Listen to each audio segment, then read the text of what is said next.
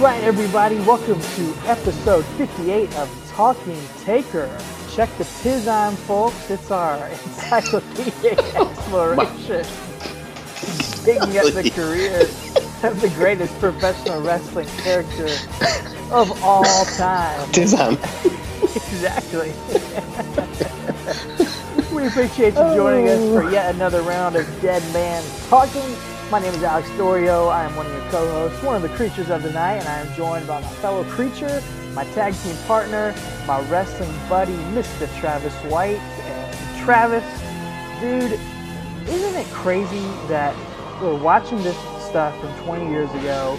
We're watching Triple H really come into his own as a partner for The Undertaker, and now 20 years later, would you have ever thought that those two guys would still be the highlight of Monday Night Raw, main eventing a pay-per-view? No, man, it's ridiculous to think about that, man. And yeah, they're like the selling point to this Australia show, man. It's crazy. Like, you know, they're the greatest Royal Rumble match of the Australia show. It's just crazy. That's what everything's being built towards. So you're right, man. Seeing them as co-workers and cohorts here, and tag team partners basically, and then here we are 19 and a half years later, and they're about to fight again. It's just crazy to think about and see. So because Undertaker is what he is. He's been there for 9 years at this point, and he's been doing his thing, and he's been a top guy since day one. And but here we're getting Hunter really coming into his own.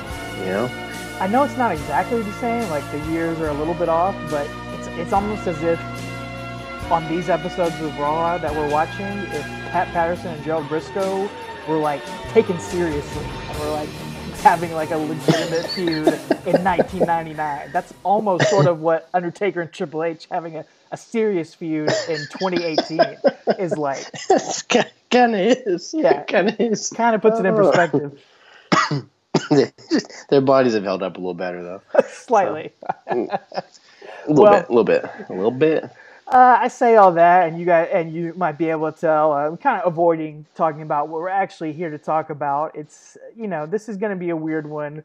We're covering Over the Edge 1999 on our encyclopedic exploration through every pay-per-view match of the Undertaker's career. So, unfortunately, that leaves us with hitting this very sad, very unfortunately memorable pay-per-view in WWF history. And a lot of people may forget that the main event of this pay-per-view is The Undertaker versus Stone Cold for the WWF Championship. It's obviously not the most memorable part of this pay-per-view, and certainly not the most important part of this pay-per-view, because, of course, this is the show where Owen Hart tragically fell to his death a little over 19 years ago, and that's what it's remembered for. And that's, we are going to talk about that a little bit later on. I think, we can save our thoughts on that as we get into the pay-per-view. But, we're going to do our best to cover that match, to highlight it, because it's actually a pretty significant match in The Undertaker's career, even though it's completely overshadowed, and rightfully so. And, you may even argue that that match probably should have never happened in a lot of ways. But we'll get into all that, because it did happen. And we're going to talk about the build-up to it. But, of course, we did cover a lot of the build-up on last week's episode. Isn't that right? Thank God. Yeah, thank God. Because if we hadn't, this would be a 2.5-hour show this week. So, yeah, I'll bring you guys up to speed in case you skipped last week because it was a UK-only pay-per-view. Maybe you thought, I'll just skip it, whatever. Go back and listen because it's really good stuff, and we cover a lot of the build-up to this match as well. So in case you missed it, I'll give you the Cliff's Notes version. We got the corporation and the ministry have merged now. They're forming the corporate ministry. Shane McMahon is the one who has allowed Taker to access Stephanie's things, let him in the house, gave him a teddy bear, yada, yada, yada. The Union has formed with Test, Big Show, Mankind, and Ken Shamrock, and loosely aligned with Vince McMahon. So, you pointed out the irony of Vince McMahon being aligned with the Union, of professional wrestlers. So, anyway, also Taker vows to sacrifice Austin to a power greater than himself. That will come into play in future episodes here. He says, I'm going to take your title and I'm going to sacrifice you to someone greater than myself. And then Taker's going to face Austin Over the Edge. Shane's a special guest ref. And then HBK adds Vince as a second ref. So, whew, that's the condensed version of last week's. Bring you up to speed. Yeah, there you go. Ugh. Well, that means we've got a little bit of stuff here to cover because on the same night as that pay-per-view was airing that we covered last week, No Mercy, the UK edition, in the United States, an episode of Sunday Night Heat was airing. And there's a little bit of stuff going on here with the corporate ministry. It's basically all setting up Raw the next night. The corporate ministry is going to cut a promo in the ring, and really the most significant part of this promo is Triple H's attire in his absolutely shiny black pleather pants, looking like an extra from a Backstreet Boys video, dude. What is going on? It's out of control, man. He's got like a plain white tee. Does he have a fanny pack on still? I don't remember if he has it on, but he has those black pleather pants. I could not take my eyes off of them, man. Yeah. They were out of control. Oh, it was like, I had nothing to say, but it was crazy. We see the corporate ministry arrive backstage, and they're discussing something like at a low volume. And I just wrote in my notes they're probably discussing Hunter's pants. So they're probably all just like, "What the heck's he doing, man?" Because I mean, I don't know. He got those from, I guess nowadays you'd call it Hot Topic or something, but back then we had Gadzooks in our mall. Remember that store? Yeah, so I do. They sold stuff like that. Yeah, I think he borrowed them from China. Chris Jericho. Oh, they do look like Jericho. It did not fit sure. the Hunter Hearst Helmsley. No, they did not. Did not fit this version of Hunter Hearst Helmsley, but yeah, it was crazy. Well, I guess maybe Shane's punishing him because Hunter's going to have to wrestle Stone Cold Steve Austin on Raw tomorrow. That's what happens in this promo. Makes that match, which is a pretty huge matchup and one that we're going to see a lot of in the future. And is also going to make a match with The Undertaker taking on The Rock in a casket match. So those are the two big matches for Over the Edge, kind of flip-flop and switch with each other and face each other on Raw tomorrow night. And Undertaker actually makes a very astute point in his promo when he talks about this casket match.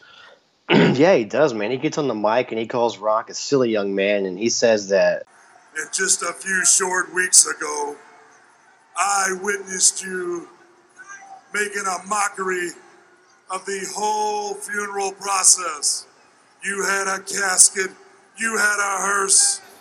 Tomorrow night, Rock, I'm going to show you what a casket is used for. And I just wrote my notes that I couldn't agree more because The Rock did a mockery of it, because we mentioned on last week's episode how they had the buried alive stuff there for Rock and was it Rock and Austin? Austin, yeah, that's what it was. And there's no mention, no crossover with Taker or anything like that. So yeah, kudos to Taker for remembering that. That was a great callback. I love that. I loved it. Yeah, it was awesome. So yeah.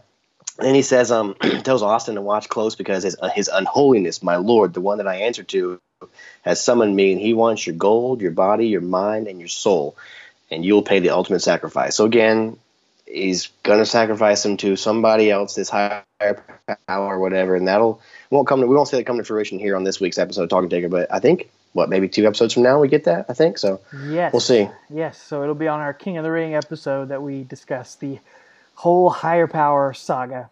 So tune in next week for that one, folks. Oh, yeah, it is next week. Yeah, you're right. So yeah. Anyway. Well, the corporate ministry's rivals, the Union, get a big tune-up match here on Sunday Night Heat. They're going to be facing the corporate ministry in an 8-man tag at Over the Edge. So, what better foursome to go up against here to warm up their skills than against the Disciples of Apocalypse and Too Much? What Dude, a match. I could not believe that. Oh, that's the main event anywhere. Absolutely. I was like, dude, I could not believe that was actually happened. So, yeah, they defeat them. The Union does, of course. I mean, if they lost to them, that'd be a travesty. So they defeat Too Much in the DOA, and corporate ministry comes out, of course. They can't have a clean finish or a clean, no, there's nothing that's going to happen and no one's going to run in. So they come out, of course, but they decide to back down. The corporate ministry does once they see the Union grab some 2x4s from under the ring. So I guess Foley stashed them there earlier in the night. I have no idea, but they pull them out from under the ring, and the corporate ministry kind of backs away. So smart move there, and perhaps it's something that our old friend Lucas should have done, because he's on this episode of Heat as well, and he gets just shoved over by Matt Hardy in the middle of a promo on this episode. And I wanted to bring it up because we talked about Lucas, the WWF.com reporter, a couple weeks ago in our show, and I asked if anyone knew where old Lucas was or had heard from him or knew his whereabouts these days to let us know. And somebody did actually find him. I'm pulling it up on Twitter right now. Poor guy, man. So he probably was the first deletion for Matt Hardy, maybe. You could say That's what happened. He got deleted. So at John, I don't know how to say your last name, Gioni or Gioni, John Gjoni. That's a tough one. Anyway, he let us know that that's Lucas Swineford, who used to work for WWF.com and apparently is a teacher or professor at Yale University right now, which is incredible. You can actually, it's on our Twitter. You can pull up his page on there. I tried to reach out for him to see if he wanted to talk about his experience in the WWE or anything like that. He hadn't contacted me back yet, but he does have a Twitter. It doesn't look like he uses it very much, but he is alive and well, and actually pulled up his LinkedIn too. And he worked for the WWE till 2006. It looks like even so maybe in a backstage role or something like that. So there you go. Mystery solved. We found Lucas. There you go. We found him. Now we got to get him back. So, yeah, we're still going to work on that. Get him back on this podcast. Oh, yeah, we'll see. Those of you are creatures of the night. See if you can hit up Lucas and see if he'll come on the show. Yeah, I mean, talk to us a little bit. Don't harass him or anything like that. But no, by no means. If you know, we literally want to talk to him. Yeah, if you know Mr. Swinegood, let us know. Yeah, Swineford. Yeah, we'll get his name right eventually. Yeah. Doesn't matter. He's never coming on here. No. Well, that'll bring us to Raw 312 on May 17th, 1999. So this is the go-home show for Over the Edge. So, again, not too much build-up here we're going to cover for this pay-per-view because we covered a lot of it last week. Dude, you got the Corporate Ministry B team coming out at the beginning. So, I guess basically it's everybody but Hunter and Taker and Paul Bearer, I think, basically. Right. But to me, it's just everybody else is just the B team. And I just wrote in my notes that leather is the wardrobe choice, man. I guess Hunter started something the night before because everyone's got leather on, man. Yeah. Acolyte's got those leather pants, and Viscera's got a big old black leather suit. It looks like Missy Elliott from the Superfly video, exactly, which is probably like popular. Probably popular about this time. So, it's 1999, man, and it's crazy. They're out, and Shane's talks about the union's cars breaking down, so they might not be here tonight. And the Corporate Ministry is going to annihilate some people in their path tonight. And he's got 3 people on their hit list, and number 1 is Vince. So he says, "Why don't you go ahead and lock your door?"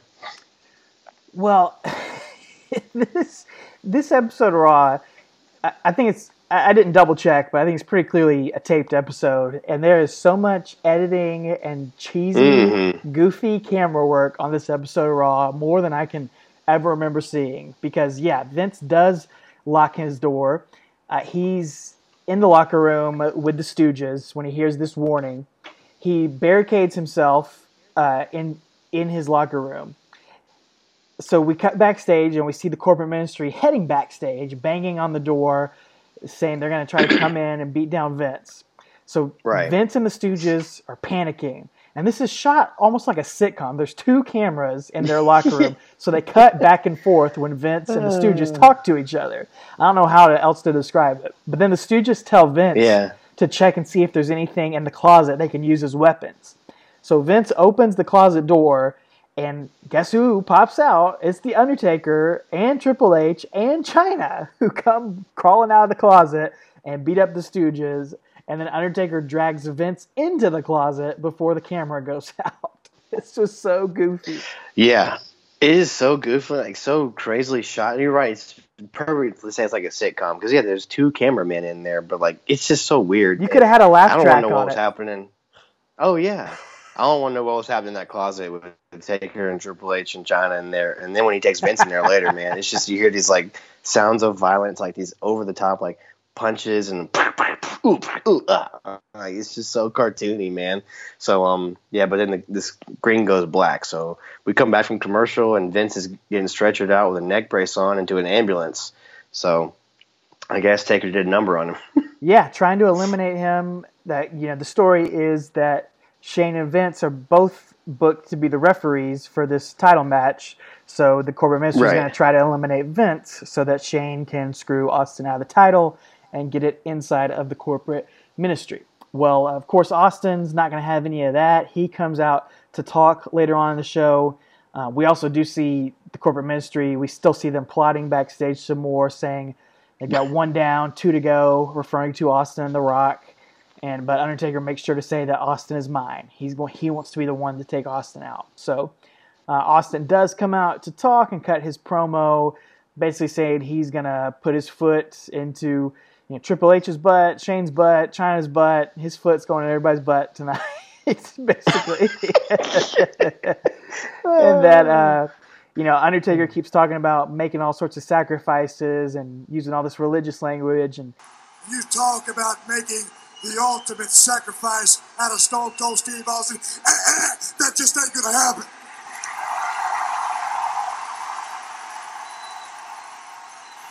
You will know that Austin 316 says I just whipped your ass, and that's all I got to say about that. And that's going to bring out the corporate ministry to respond. Oh, yeah, I thought that was a good callback, for Austin. Sure. I don't like the Austin 316 thing or whatever, but I do like he brought it back to it, so that's pretty cool. So, yeah, like you said, corporate ministry comes out, Shane's on the mic, and Taker and Bear come down, which is kind of funny to see him, pull on Taker's, shoulder to stop him and see Taker, listen to him. I don't know, it's, almost like he's his handler.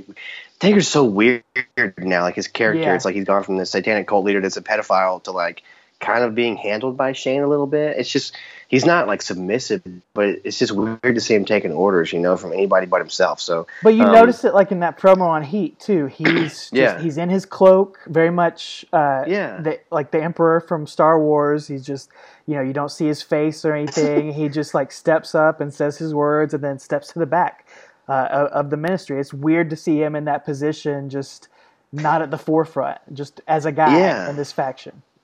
Yeah, just another person. But, good thing for him because he's going to be the main event of the show we're talking about. So, but Shane says he's going to arrange for Austin to have a hospital bed next to Vince tonight if he, that's their next plan. So, and Shane tells Austin also that he's going to disqualify him on Sunday if he lays a finger on him. So that's important. Yes. Little nougat there. It's going to drop our way. It plays into the match that we're going to cover on Over the Edge. So, and they attack Shane and the corporate ministry, and Austin pulls Bear into the ring because Bear kind of gets left by himself in all the melee. He gets in there, and Austin gives him a stunner, and watching Paul Bear take a stunner is gold. It's so good. He sold it well, dude. He sold it better than a lot of people have. A lot of non-wrestlers. Like a dead fish. Yeah, he took it well. Better than Vince, for sure.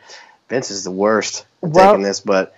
As Bear takes it, Undertaker doesn't seem to care too much. He doesn't go in there to save him or anything like that. He just stands and watches at the top of the entryway. And King is noting on commentary that sacrifices must be made for the ministry. Undertaker has said that before, and he is only out for himself here. He's not going to care what happens to anyone else as long as he gets what he wants.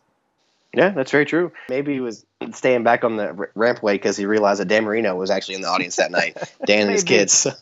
Oh, laces out, Dan. So, laces out. Anyway, that's going to bring us to the casket match. The casket is already at ringside for, so, there's probably a trapdoor in it. That's all I'm saying. You might think that, yeah. This is our second casket match in Raw history here. The Rock and The Undertaker. Going at each other, and nothing special here. This is going to lead to, of course, interference. Triple H comes out and stops The Rock from rolling The Undertaker into the casket. Then Shane and Chyna both come out, so the corporate ministry A-team is all out here. Undertaker is going to distract Rock with a Death Valley blow, if you will, down low, and then. Something iconic is going to happen here. Another thing that I believe The Undertaker is responsible here for, unless I'm mistaken, because Triple H is going to bust out a sledgehammer from what I'm seeing, the very first time. And he's going to use that to smash Rock's arm. He destroys Rock's arm with a sledgehammer, which in theory would just, annihilate The Rock's hand and his arm. and then they're going to roll Rock into the casket and lock it shut. Was that the first time Triple H has used the sledgehammer? That's the first I can recall seeing. Again, I know we haven't, we're not doing talking Triple H here, but, we haven't followed every single thing. But he's been, in a lot of the stuff we've been covering. And so that's the first I remember of it, man. So, yeah, it was, like you said, we'll rewrite the history here and tell you that Undertaker created it as well. Yeah. And he's responsible for something else iconic that'll go down forever in wrestling history as, being Triple H's signature thing, man. That's right. That's the sledgehammer and then the shovel to bury people with. So we got a couple of memes online. But yeah, the sledgehammer. But dude, I do want to say this, man. Like when Triple H is smashing this casket, commentary's talking about how he's just showing a new side. Between this and the main event, we're gonna talk about in just a minute. This is kind of Triple H just coming out as far as him being a big player. He really goes. I don't know. You can see they definitely have their eyes set to push him a little bit more. They got something in line for him.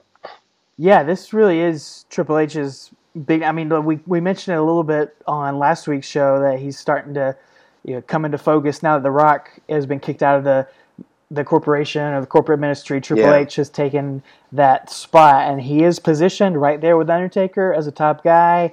They're pushing his match with The Rock as definitely almost a co-main event. It's certainly the number 2 match on the show, pushing as a big deal. And yeah, we're going to talk about it here in a second when we get to that main event, but it's a really long match that he has with Austin, a really competitive match on there, and this is like the beginning of a big mega push that's going to continue on throughout the rest of the time, basically. Yeah, basically. I was going to say through the end of the year, but no, pretty much till the end of time. Still on top, brother. He's going to run the daggum show once Vince croaks. Yeah. Which I do want to say, I don't know if we mentioned this last week. We talked about how it was creepy that Undertaker was creeping on Stephanie to try to get to the top of the WWF, and one of our listeners on Twitter, I think, wrote, "Well, just ask Triple H," is what he did. So I can't remember if we mentioned that last week or not. If we did, I apologize. But touche. Yeah, good point. Because in real life, for a shoot, Triple H did that. It did work out pretty well for him. Good on you, mate. Yeah. Yeah, exactly. What didn't work out well was backstage. We get Tony Gurria. Golly, I botch his name every time. Tony Gurria and Sarge. They open the casket backstage, and like the way Sarge looks in it, you think it's a dead body or like there's blood everywhere. He's like, "Ugh!" He's like, "Call an ambulance, call an ambulance." I'm like, "Can you show it, man?" Like, what? You think that Rock was like a bloodied piece of pulp, like it's sitting in there, In real life, he would have been the way Triple H attacked that casket. Yeah, I know. So yeah, Rock leaves in the ambulance, and we got Shane backstage says 2 down, 1 to go. So. Oh, well, then another goofy thing happens as investigative journalist Michael Cole is standing outside of Austin's dressing room. He's saying, we're going to get comments from Stone Cold about tonight's events. And we get this silly camera cut, again, to around the corner as the corporate ministry are just on the other side, waiting around the corner. And Shane says, okay, guys, as soon as Austin pokes his head out the door, we're going to get him. And Undertaker says again, just remember, Austin is mine. And it's just the way it's shot is so cartoony, man. I hated it. But they don't make good on their promise because Austin comes out, he's doing an interview with Michael Cole, and the camera cuts around, and the corporate ministry starts brawling with the Union. Again, it's like been happening throughout this entire show. There's a long backstage fight basically between the corporate ministry and the Union guys. They keep brawling with each other. Yeah, that's going to play a thread throughout the whole show and on into the main event, because then I think the next match we get is Big Show beating Boss Man. And Big Show is rocking jorts and some kind of combat boots. Yeah. He has a different outfit every single week in his matches. FUBU pants, FUBU shirt. I don't know. I think John Cena was just copying him all these years later. Now I'm realizing it. Thanks a lot, Show. So, yeah, John Cena owes him one, which a Big Show credits John Cena with his weight loss and his new fitness regime. So I guess it's just paying him back for this idea right here. It's all cyclical. Exactly. But after this match, we see the corporate ministry B team making a getaway. In suit, man, they hop in their car and just pulling out of that arena. So you think they're gone, but oh no, they're going to no. come back in just a Oh, minute no. here. So Yeah, like we said, the main event is Triple H against Austin, and it's a long match, pretty Dude, good match. it's probably 16 minutes long, which for the Attitude Era, that's 4 times as long as any match you're going to get on live television. Oh, yeah, and it's it was commercial good free. too. Yeah, They it took was all the good, too. commercials beforehand, so it feels like a pay-per-view match. It's like a main event style brawl. It's good stuff.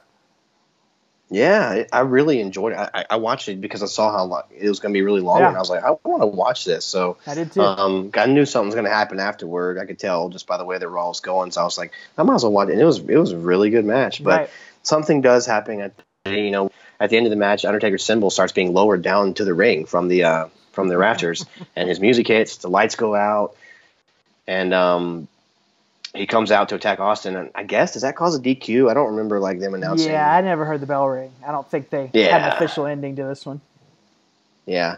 So is it King or JR says, what does this mean when the symbol comes down from the roof? Yeah. Have you not been paying attention? Have you not been there? Where have you been? Oh, man. You know what it means. Oh, man. Well, Triple H knocks Austin out of the ring, and Undertaker starts choking Austin out. So Triple H and Shane pull the symbol down into the ring, can finish lowering it out. That brings out the corporate ministry, and then that brings out the Union yet again. Even though they're all supposed to have left the building, they all start brawling all around to the back. And while all that's happening, we see that Austin has snuck some handcuffs into the ring. Maybe he's stolen from Big Boss Man or something. I don't know. But he has, while Undertaker has been distracted, he has handcuffed the Undertaker to his own symbol. And he proceeds to give Undertaker a symbol of his own, or a couple of them. Yeah, a couple right from his hands. Yeah, gives him those Austin symbols, which don't resemble a cross at all. They're still not nice, but they don't resemble a cross. Right. Still offensive, but still, it is pretty neat to see that. But yeah, then you got Taker being raised up on his own symbol here. It's kind of weird though, because he's not facing the hard cam, which is kind of strange. True. I thought that was a weird, thing, but they still shoot it okay because they shoot from a different camera. But everything else we've seen has been shot from the hard cam. But he's kind of facing the rampway actually. But he starts going up and he starts laughing. Mm-hmm. He starts laughing maniacally, like he doesn't even mind it, and his music plays. And is it just me, or is he lip syncing his own music? He the chanting in his music. He starts mouthing it as it's happening there. I thought it was a voiceover promo, but I think it's just him reciting the words to his music. It was pretty funny, but it was a pretty cool visual to end the show, especially after all these months of Undertaker sacrificing Austin and Shamrock and Boss Man and the Divas, all the different women. He finally gets strapped on there, and that was a good way to build some heat for the pay-per-view, I thought. It is. Yeah, it's a good way to get some comeuppance on him, and a good way to make your babyface stand strong before the main event, as main event of the pay-per-view, as we know where it's going to head. You want him to look strong going into this because of what's going to happen at this pay-per-view. So, speaking of the pay-per-view, that's going to bring us to Heat on Heat 43 on May 23rd, 99. This is the live lead-in right before the pay-per-view. You'll never guess, folks, what opens up the show. Could it be a corporate ministry interview? Yeah, absolutely it is. Why not? Why change the status quo? So they come up, and Shane got his ref gear on, and he says that he's been trying to alleviate my chronic shoulder injury. The one that impales my shoulder as I sometimes count 1, 2, and then all of a sudden right there, that pain keeps my arm from coming down on the 3 count. Please. So I just thought that was pretty funny, man. That was a good line. Yeah, I like that.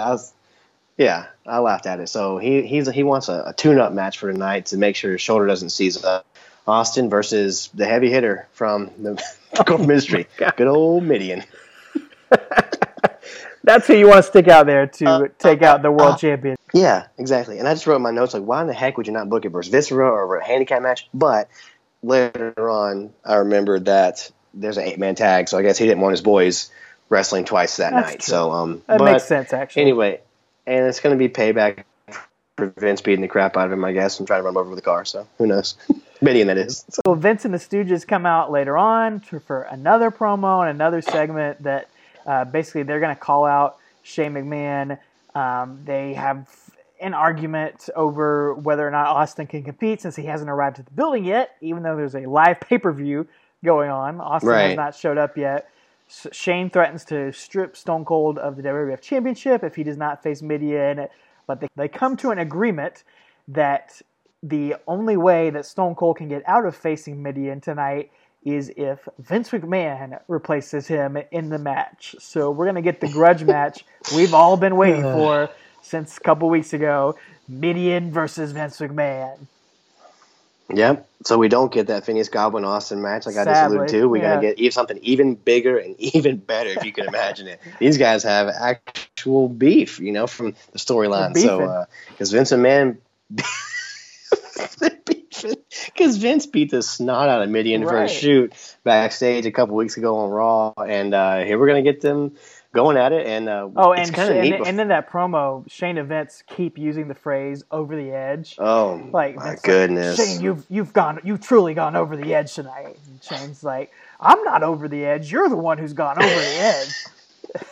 It was that's really forced. Takes us back to one of our earlier episodes. We talked about, he just doesn't let anything happen with subtlety. Vince. Never. So which explains why there's like a million recaps during every single episode of Raw and SmackDown nowadays. I got it. It makes sense now after going back and watching all this stuff. So this is that grudge match, excuse me, easy for me to say. But to prevent any interference from the Union, the Ministry park a forklift in front of it, which I thought that was kind of neat. I appreciate that attention to detail. Sure. It explains. That's one of Russo's highlights. All his faults, he does tend to explain why people aren't there or are there or whatnot. So I do appreciate that. The Ministry, I think it's Boss Man drives that forklift in front of it and then just walks away. But then, we get that camera angle from inside the Union's dressing room. They're like banging on it, knocking on it, and Big Show can't seem to knock the door, even though he's ripped the door off of the arena like a couple weeks ago. So who knows? Torn the Titantron down. Yeah, exactly. But this daggone forklift, man, it's just kryptonite. I don't know. The main event is not really a match, but it does. No. Nothing cracks me up more than seeing Vince McMahon lay in to Dennis Knight. He storms the ring and does a double leg takedown and just starts ground and pounding Mideon at first. It's just, I love it, man. I want to see him just continue to use Dennis Knight as a punching bag. It's like he's taking out all his frustration. Yeah. This poor little guy. I don't know what he has against him. It's great. I have no idea. No, well, years later he's going to stick him in a thong and make him run around on television half naked. So You're right. Poor Mideon, man. Drew the short straw. Drew the short eyeball. Yeah, no kidding. Exactly. But this is just a storyline, an angle advancement, because you're going to get the corporate ministry coming out. I think it's the Acolytes, Boss Man, and Shane. They're going to team up against Vince. Mideon smashes a chair on Vince's ankle. They start hitting it, beating his legs senseless, basically. And so basically they're trying to take him out so he'll be useless during the main event of the pay-per-view. Because, 6 days earlier on Raw, he went to the hospital, or a medical facility. Pardon my French. Yeah. But yeah, now he's going to be incapacitated for the pay-per-view tonight.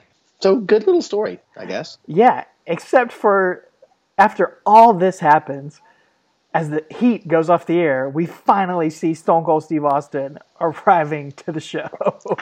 Way to go, dude. You just screwed yourself over more because you decided to show up late and you lost the guy in the match who was actually going to help you out. Good call, man. Exactly. Why can't you just be on time? So I love Austin. But yeah, it is weird to go back and watch this stuff and see how people rag on Brock Lesnar's, angles the last year and a half, but Austin was late all the time.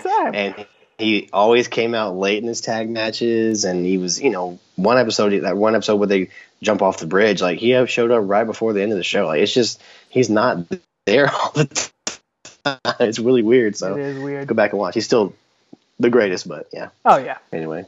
So that does take us to Over the Edge 1999, May 23rd, 1999, from the Kemper Arena in St. Louis, Missouri. Yeah, we've had a lot of fun talking about this stuff. So, let's just rip the Band-Aid off and talk about the not-so-fun thing. We're here to talk about Undertaker. That's the idea of our podcast, is to go through all his matches. But you can't talk about this pay-per-view without talking Right. about, why it matters, why this pay-per-view is important. And it's just interesting to note. This show was, of course, never re-released in any way after the initial broadcast in any way, shape, or form for 15 Right. years. I don't think even, I'm not sure about this, I don't think any matches were like ever included in DVDs or anything like that from what I can tell. I I may don't be believe wrong so. Yeah, I about think that. you're right. But I do remember it did not become available until the WWE Network launched in 2014, and that was one of the big selling points of the network, was that we're going to have every pay-per-view available.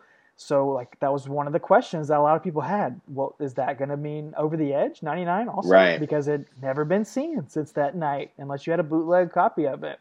And it was, and I know there was a lot of obviously morbid curiosity by people to see that pay-per-view. I've never seen it, and I didn't watch it to watch I watched the main event, and that's all I wanted to watch from this. To me, is just like still just uncomfortable to try and watch it just as a wrestling show. I've seen the clips of JR announcing Owen's death and all that sort of stuff. I've seen that. Didn't need to rewatch it again. But to me, just watching the match was all I really wanted to do for this one. I know you watched through the whole show, and it was kind of weird to see a lot of this stuff, wasn't it?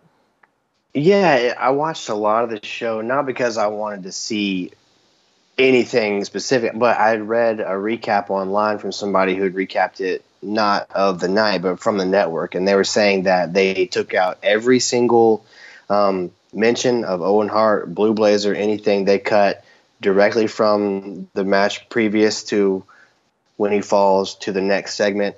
And I found out from doing a little more research that reading as an excerpt from, let me find it in my notes real quick, from Foley's book. Oh goodness, which one was that? It was his second book, I think. He says that he says that they didn't announce it to the live audience at the Kemper Arena. They just announced it to those watching at home. So, Wow. And it's actually in between The Rock and Triple H match, which is the second from the top. Right in between that and Taker and Austin is when the audience at home is notified that Owen Hart actually did pass away. I think it had been about an hour since he'd fallen. And again, you don't see the fall even when they're watching it live. You don't see him fall. There's a video package playing. The camera comes back on, and the camera cuts away before they show him lying in the ring. So you didn't even see the fall. But so I was just curious as to see how they edited it, on the network. So I did watch a lot of this show, and it really wasn't a great show anyway. And I wanted to see the difference in the crowd reaction because, and it does make sense because once you see the crowd for the main event, like they're not different than they were earlier in the night. So they really didn't know, I don't think. So I'm glad Foley told us that in his book. And it's Foley is good. That's where, he says that they never told that Owen ever died, just the fans at home. So, but again, I was just interested to see, and like it made me uncomfortable before I found that out, because I think the match right after what would have been the Blue Blazer match is Deborah and Jeff Jarrett coming out, and it cuts from whatever happened before the Blue Blazer fall to straight to that match. No mention of anything, and the crowd pops when Deborah comes out, and it's weird to see knowing that minutes before Owen had just fallen, And I'm sure weird, but the crowd just moves on. Yeah, a lot of people in the audience probably thought it was a work. Whatever. Sure. It was from accounts that I've read, it was very violent and like scary to see. But I know a lot of people thought it was a dummy or thought it was an angle, and obviously we've seen the lines of reality blurred a lot over the past few weeks on this show. Yeah. So I could totally understand that, and I'm sure a lot of people were very, very confused about it. Go ahead. I was going to say, we've seen Austin thrown off a bridge. We've seen Hawk jump from the Titantron, recently. So I could easily see how if you're following this religiously like we were, you might think it's an angle. I'm not going to fault those fans for not reacting, the way, because they could have just thought it was an angle. They had no idea. No. And this was '99 with no smartphones. No one's online on Twitter No blowing Twitter. you up. No one's calling you.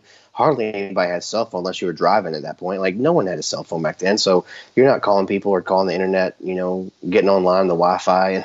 So, like, they don't know. So I can't fault them. But, yeah, go ahead and say what you were about to say, because we found out this night, actually, when we were, May 23rd was the night we actually did find out, even though we didn't see the pay-per-view. So you and I were both 13 years old around this time, pretty rabid wrestling fans. What do you remember about finding out about Owen Hart's death? Because it was, pretty shocking moment for anybody, but especially for us as kids, like learning that, oh my God, like a wrestler has died, like, and in such a horrific fashion. Yeah. So I remember I mentioned before in this podcast that I've never got to see Heat, never got to see pay-per-views on Sunday nights. I was always out to eat after church. And so, but my buddy at church, Daniel, he called me when I got home he did not go out to eat with us this night for church because he got the pay-per-view. So I got home after dinner and he called me and told me that Owen fell and the camera cut away. You didn't see anything, and he called me, told me that, and said that, the audience, there was an interview afterward, and they knew something was up, but he said JR made a comment that it was not part of the scheduled entertainment or something like that. So JR told you, but again, you never know. Back then, Vince Russo's thing is breaking kayfabe, so you don't know.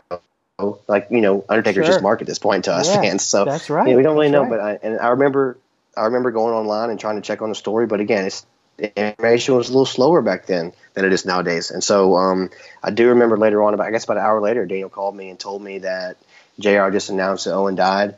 And I was just like, I was at this point in my life at 13, I wasn't a rabid Owen Hart fan. I always appreciated his work. I loved his stuff in The Nation. I had gone back at this point and watched all his old stuff because you'd get me videotapes. And my favorite opening match to WrestleMania ever is still him and Brett. It was at this point too. I love it. I've always appreciated his work, but I wasn't the hugest Owen Hart. But still, watching somebody that you do appreciate, and now knowing that they're gone, it definitely was hard to take in, and knowing that it wasn't part of an angle like Hawk jumping off of a Titantron. It was real, and it sucked, man. It sucked to hear, and it sucked the next day. I got a story I want to tell about that in a minute, but I want to let you go ahead and talk. I've been talking for a long time. Well, I was devastated by it. As a young smart mark, quote unquote, as someone who, was moving beyond just say, oh, I love Hulk Hogan, oh, I love Ultimate Warrior. Right. I was, appreciating character stuff, what makes a good heel and all that sort of stuff, even at that age. And Owen had, in the past year or so, become my favorite wrestler up to that point. And I loved him in The Nation.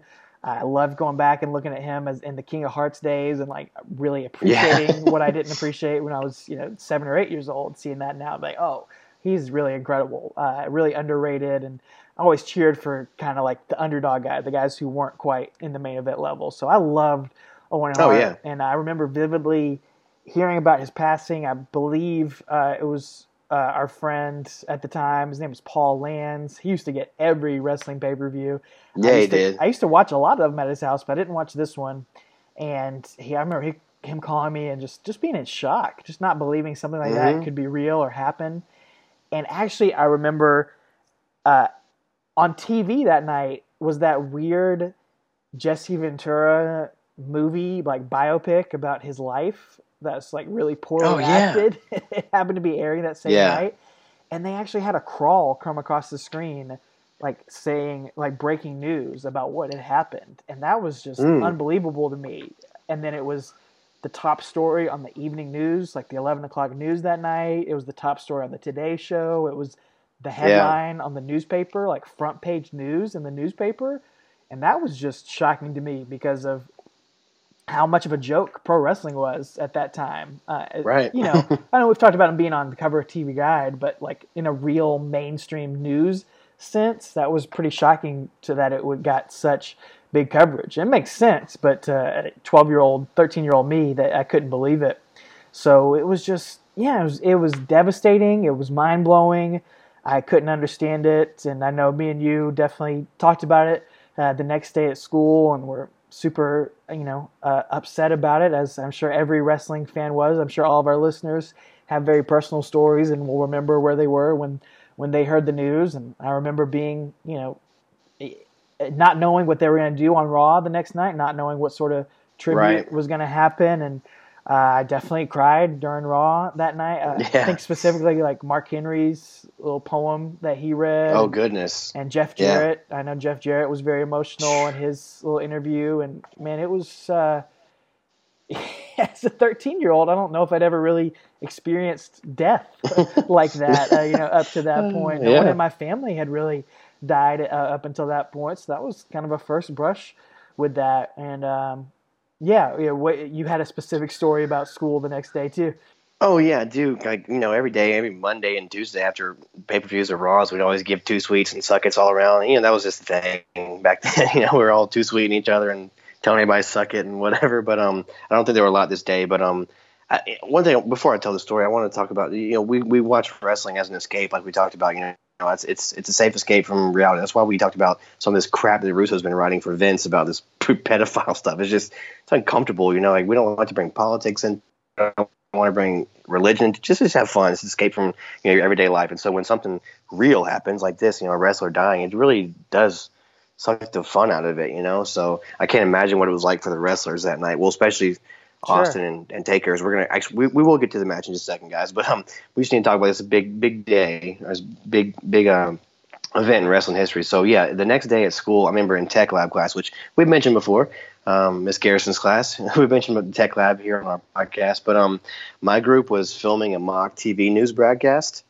And I think I was a co-anchor with a buddy of mine. I don't mention his name, but I don't know this against him now, but I did then. But one of the kids in my group was doing the mock TV news thing. He was like, "Oh yeah, in news last night, wrestler Owen Hart had passed away, but no one really cares about him anyway." And I was just like, "Oh man, like it just hit me like really hard. Like, why would you say that? Like, why would you joke about that? Like it's not like, even if you don't like wrestling, which this particular friend of ours did like wrestling, so I guess he was just trying to get a pop out of the people, but I don't know. But I just got so frustrated like inside by his comments. And like, again, Owen wasn't my favorite or anything, but he's a human being and he died in front of a live audience. Well, he died later, but he basically died in front of a live audience on national television. Like, he's a freaking human being, so let's have some decency here.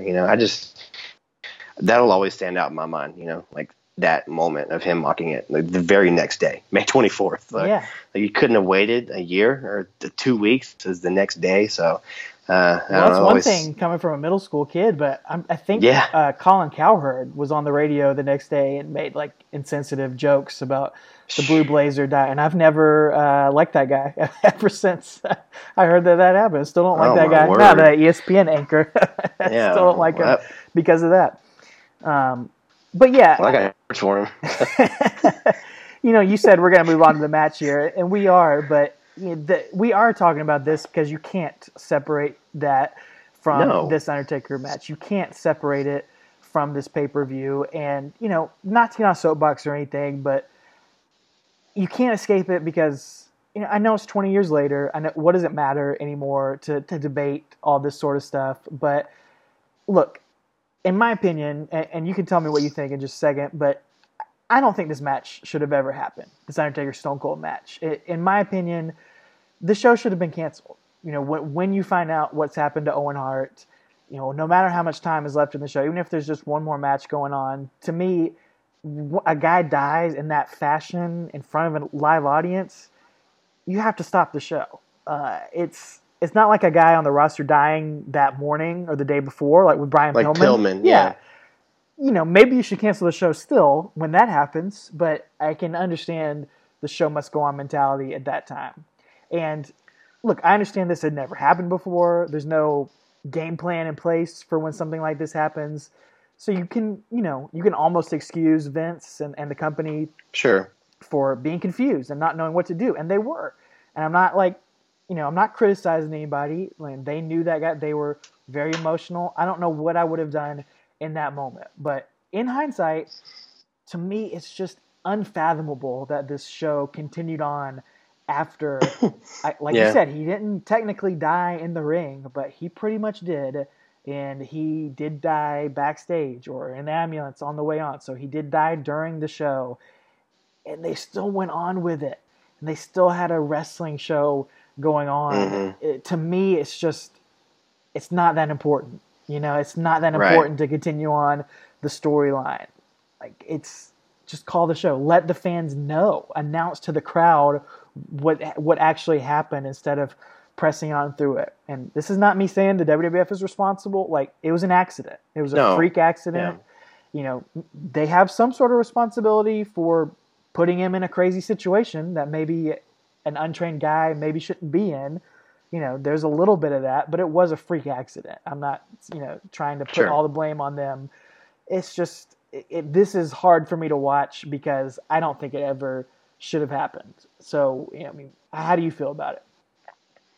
No, I agree because it's weird because I did watch all of the show. There are a lot of pre-tapes backstage that tell a story throughout the entire show, and that are going to lead up to what's going to happen in the main event. Like we get after the opening match, we get Michael Cole telling us that Vince might not be able to compete tonight, and then after the second match, Cole's with the Stooges, and an ambulance is on the way.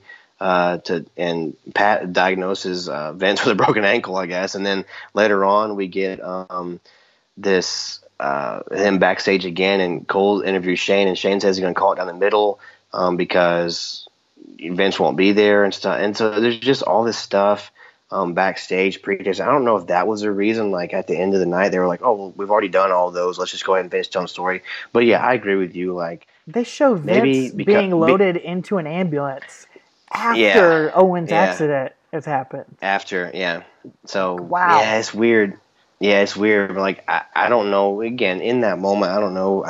Personally, I would have said, let's not get the main event. Like, once we announce to the audience at home that Owen's dead, I would just say, let's just let Austin come out there, or Vince, or whomever. Austin can do it and tell the fans, and just say in good faith, we're going to just continue this tomorrow. Sorry, or something like that. I don't know, but it's weird, man. But they do a good job editing everything off on the actual show, so I wouldn't recommend the show in any way aside from that. It's just not a great show. But yeah, it's I agree with you. It's definitely weird. I don't know, but I also think it's pretty wild that they were bold enough to go through with the finish for the main event and to have the heel win the WWF Championship, especially this heel, the evil Colt Dead Man.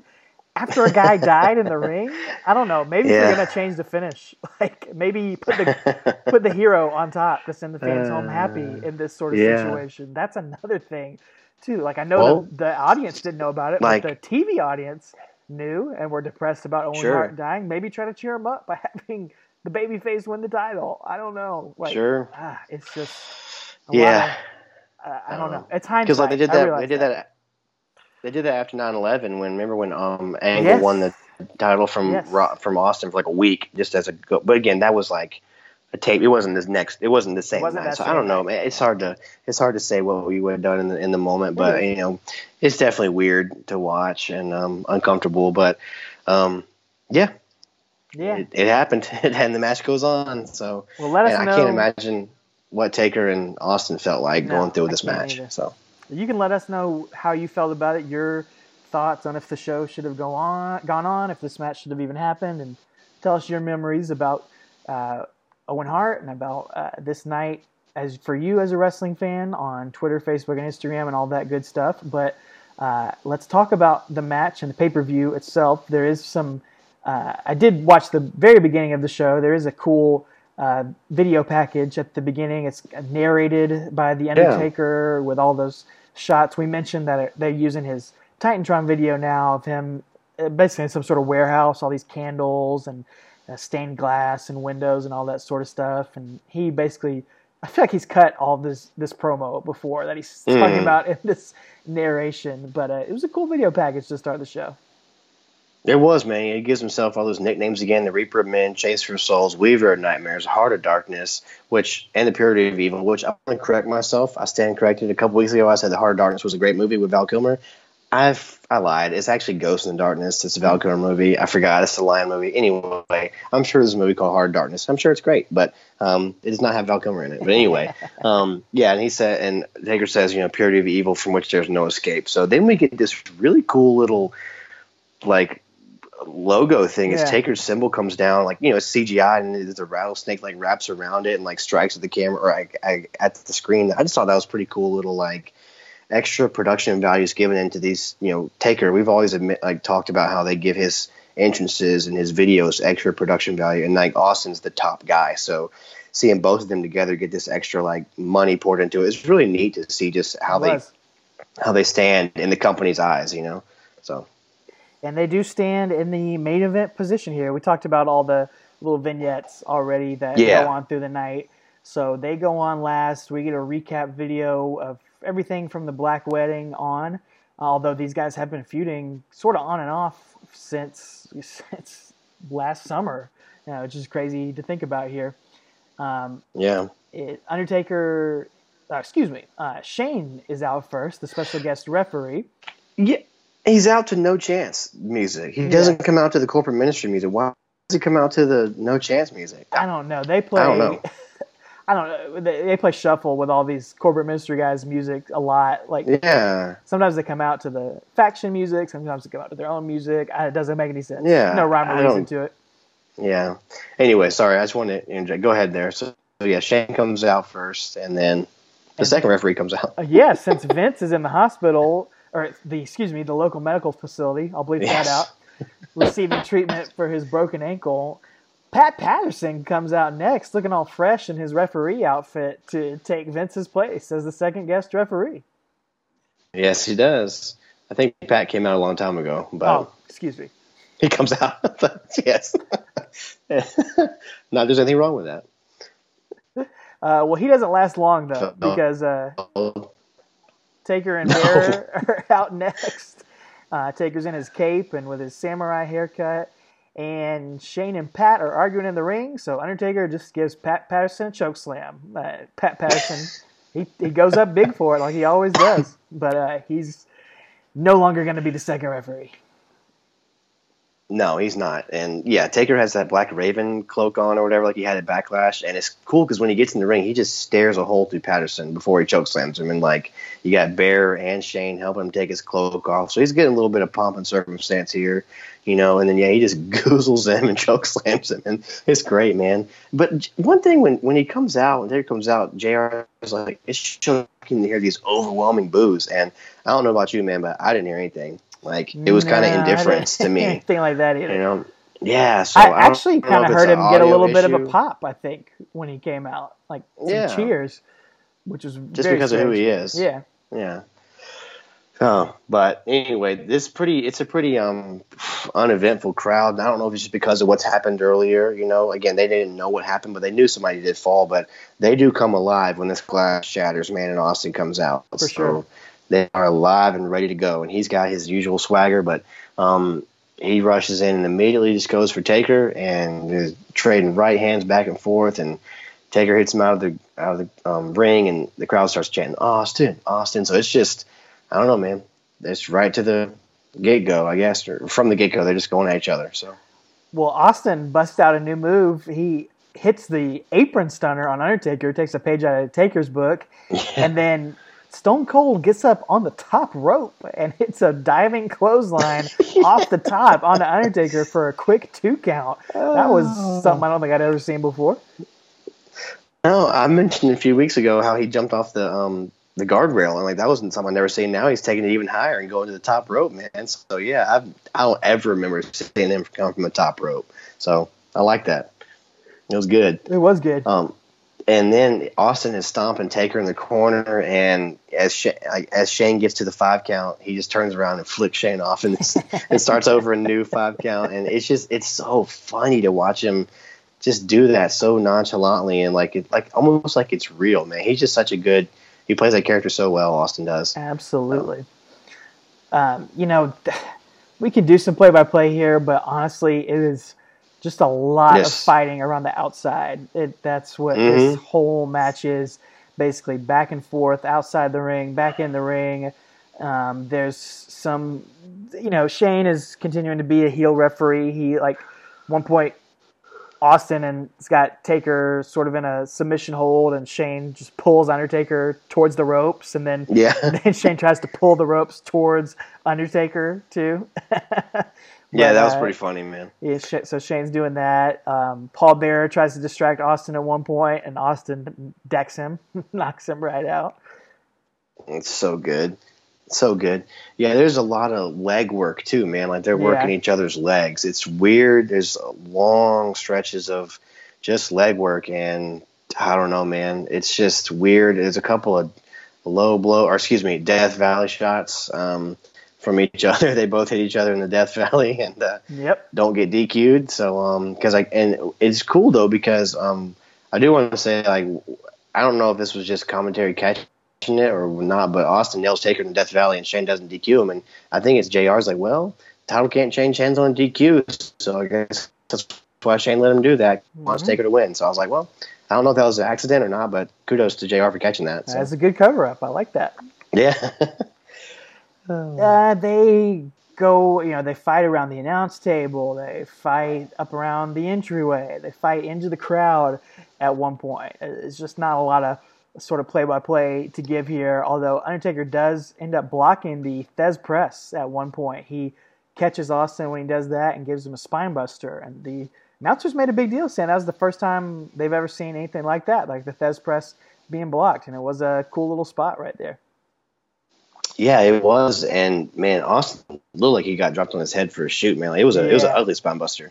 He immediately grabs his neck. I don't know if he was just selling really well and I couldn't see through it, or if he legit hurt his neck there because his stack of dimes isn't pretty good at this point. So he hits that spine buster, and then Austin kind of rolls over to the hang his head off the apron, and Paul Bearer comes in with his signature spot. The loafer to the head, the loaded loafer, hits him twice. And I think that, is it King? It says, well, no one's ever reversed that either. It's so good. Dude, how did I not remember that Paul Bearer hits people with his shoe in almost every single match? It happens so many more times than I realized. I know, me too. I had no idea until we started doing this. He did it all the time. So. Yeah. And after he does it, he goes, "It's all ours now. It's all ours now." So he's loving it. So, and JR's like, yeah, he would love to manage the WWF champion for a third time. So, I like that. So they start brawling up the aisle at this point, and then there's some stained glass windows hanging there for the entrance way, and Taker punches right through one. And Austin does. He punches right through one, and Austin throws Taker's head through one. I thought it was going to be a blade job, honestly, but they could have. It wasn't. So, it would have made sense. So, Austin throws Taker onto a stretcher or gurney that's over by the entryway for some reason, and starts rolling down the entryway there. It's an awkward little spot. It was weird. They brawl back towards the ring, and Taker gets a choke. Austin. Yeah, they start fighting in the ring, and Austin does his second rope elbow, and looks like it's going to be a 3 count, but Shane's elbow just starts acting up again, man. He can't finish the 3 count. King says that he must have a case of bursitis, dude. The poor guy. I love it, man. I love King covering for the heel. It's so good. It was weird to me, because Lawler has almost been a face the past few. Like, he's been saying Undertaker's taking it too far, and he's out of his character. But this whole match, he's pulling for Shane and Undertaker. He's flip-flopped. You're right. I didn't even think about that. It didn't cross my mind. So it didn't cross yours either, apparently. Yeah, exactly. Man, it's after this, Austin just gets in, I think it's Shane's face, as Bear slides a chair in the ring, and then Taker goes to hit Austin, but he reverses it, and then Taker gets thrown into Shane and nails Taker with his chair. And he goes to pin him, and Briscoe comes jaunting down the aisleway in his zebra stripes, and he gets in the ring, counts for 2, and then Taker gets up and just knocks Austin down and takes out Briscoe. So he's taking out both the Stooges by himself. Well, the crowd thinks they've got it figured out. They start chanting for HBK. Yeah. They think he's going to be the one to save the day, but unfortunately, Shawn Michaels not in the building. But luckily, Vince has returned from the hospital, really selling that ankle, limping in there. He doesn't have that typical Vince swagger. He's selling the ankle big time, but he's going to come out there to try to save the day. He gets a little bit of a pop when he comes Yeah. out. But again, this whole thing we've been talking about, people don't want to cheer for Vince McMahon. Yeah. Oh, exactly. So yeah, he crawls in the ring, and Taker and Austin have that, the classic double down spot, the double clothesline, double down. So Vince is counting while they're down. I think he gets to like 8 or 9, and then they sit up and stare at each other, but the camera misses it. Yeah. Kevin Dunn's usually so good with that stuff, and like we see it nowadays we saw it with Kane and Undertaker on this show, and we'll see it when we get to Undertaker and Brock Lesnar and stuff. They do the double setup, but here, man, I really wish that they would have caught that on camera, because to see Austin do that with him would have been a cool spot to see. It did look really cool. Yeah, or it could have been really cool. Yeah, yeah, That's going to pretty much lead us to the finish here, as Vince shoves Shane McMahon. Oh, excuse me, as Austin ends up hitting the stunner, but on Undertaker, but Vince stops Shane from counting. Austin hits Undertaker with the stunner. Shane stops Vince from counting. So Vince gets up and he shoves Shane down. But then Austin starts arguing with Vince. He's still not happy that Vince wasn't able to count the 3 count. Shane gets back up and shoves Vince into Austin, who stumbles down, and Undertaker quickly covers him, and Shane does a super fast count to give Undertaker the 1, 2, 3 and the World Wrestling Federation Championship for the 3rd time. Wait a minute. Hey, what was that? Shane McMahon just fast counted Austin. What? Shane McMahon just fast counted Austin. And new World Wrestling Federation champion, The Undertaker. But he doesn't have a chance to celebrate here, as Shane just grabs the Smoking Skull belt, runs away, and Austin just starts unloading on Undertaker again. Yeah, he does, man. It's crazy. I really like the finish of this match. I thought it was a very creative way to get to it. To me, it's got Pat Patterson written on it again. He's so good at these finishes, but it happens in the blink of an eye too, man. If you blink, you miss it, because it's so quick. Where Shane pushing Vince into Austin, who then gets rolled up. But it's really, like I said, really mega fast count. This is the kind of fast count Nick Patrick was supposed to do at Starrcade '97. Yeah, he blew that and ruined that whole match. Taker wins just shy under 23 minutes. But like you said, there's no time to celebrate, because Shane is angry, or excuse me, Austin's angry. Bossman and Mideon come in the ring. They eat stunners from Austin. He's swinging a chair at the Acolytes, and we see Taker holding up the title next to Shane in the aisleway, and Shane's jumping around like the boy wonder, the little idiot child that he is. And again, it's weird to see Taker kind of, I don't know, like playing second fiddle to Shane here, with this whole angle. Yeah, for sure. I think Shane's done a great job in his role. Sure. He's a lot better than I remember him being. But it's weird to see Undertaker not the focus, even though he is the WWF champion here for the 3rd time. So that is interesting to see here, and definitely a historic moment for Taker. And it's also unfortunate too, like we said, everybody gets a pass performance-wise on this show, but still, I think Undertaker and Austin just don't seem to have good chemistry with each other, especially over the past few months. And you mentioned in your notes too, like obviously Undertaker was hurt in that No Mercy match that we covered last week, and that was just a week before this show, and he's been nursing injuries for God knows how long now, so you got to give that part of it too. But God, these matches with Austin have just not delivered. It's weird, man. I don't know if it's because Austin's not a typical face, and like he's not going to be one of those little small, like Shawn Michaels type guys that's going to bump and feed and sell and have the big comeback and then win. He's just, his character's not meant for that.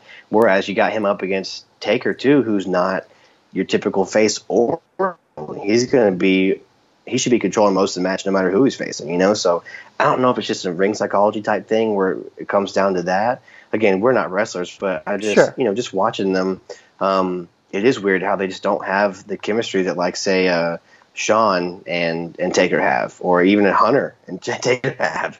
And it's weird that Hunter and Taker have better matches, in my opinion, than Austin and Taker do, because Austin's, the icon, man. He's the man. So It's weird. Well, we've got a few Wow. more to cover along the way here, so Yeah. maybe we'll see something better. But next week, we're going to move on to King of the Ring 1999. We've got a ton of build up, the historic Greater Power revelation. I'm sure we'll have a lot of thoughts about to cover. We want to hear your thoughts about this show. Of course, as I mentioned already, you can let us know all of that. If you have some different thoughts, or if you agree with us, let us know. Twitter, Facebook, and Instagram at Talking Taker, and all our different sites. Just want to give some shout outs to some people who have hit us up on social media as of late. Jeremy Bagley on Twitter has some great comments on there on some of our posts. Yeah, he did. Dolores Hooper has been going through our podcast from the beginning. She just picked up on us and as we're going through this, so she'll hear this after a while. Thanks for listening to the show. You know, all the regulars out there, Aaron Curtis, 426 on Twitter, Mass Raptor. Hey, we've had some new folks reaching out to us and letting us know, commenting. We do appreciate it. We enjoy it. We'll usually follow you back on here as well if you do follow us.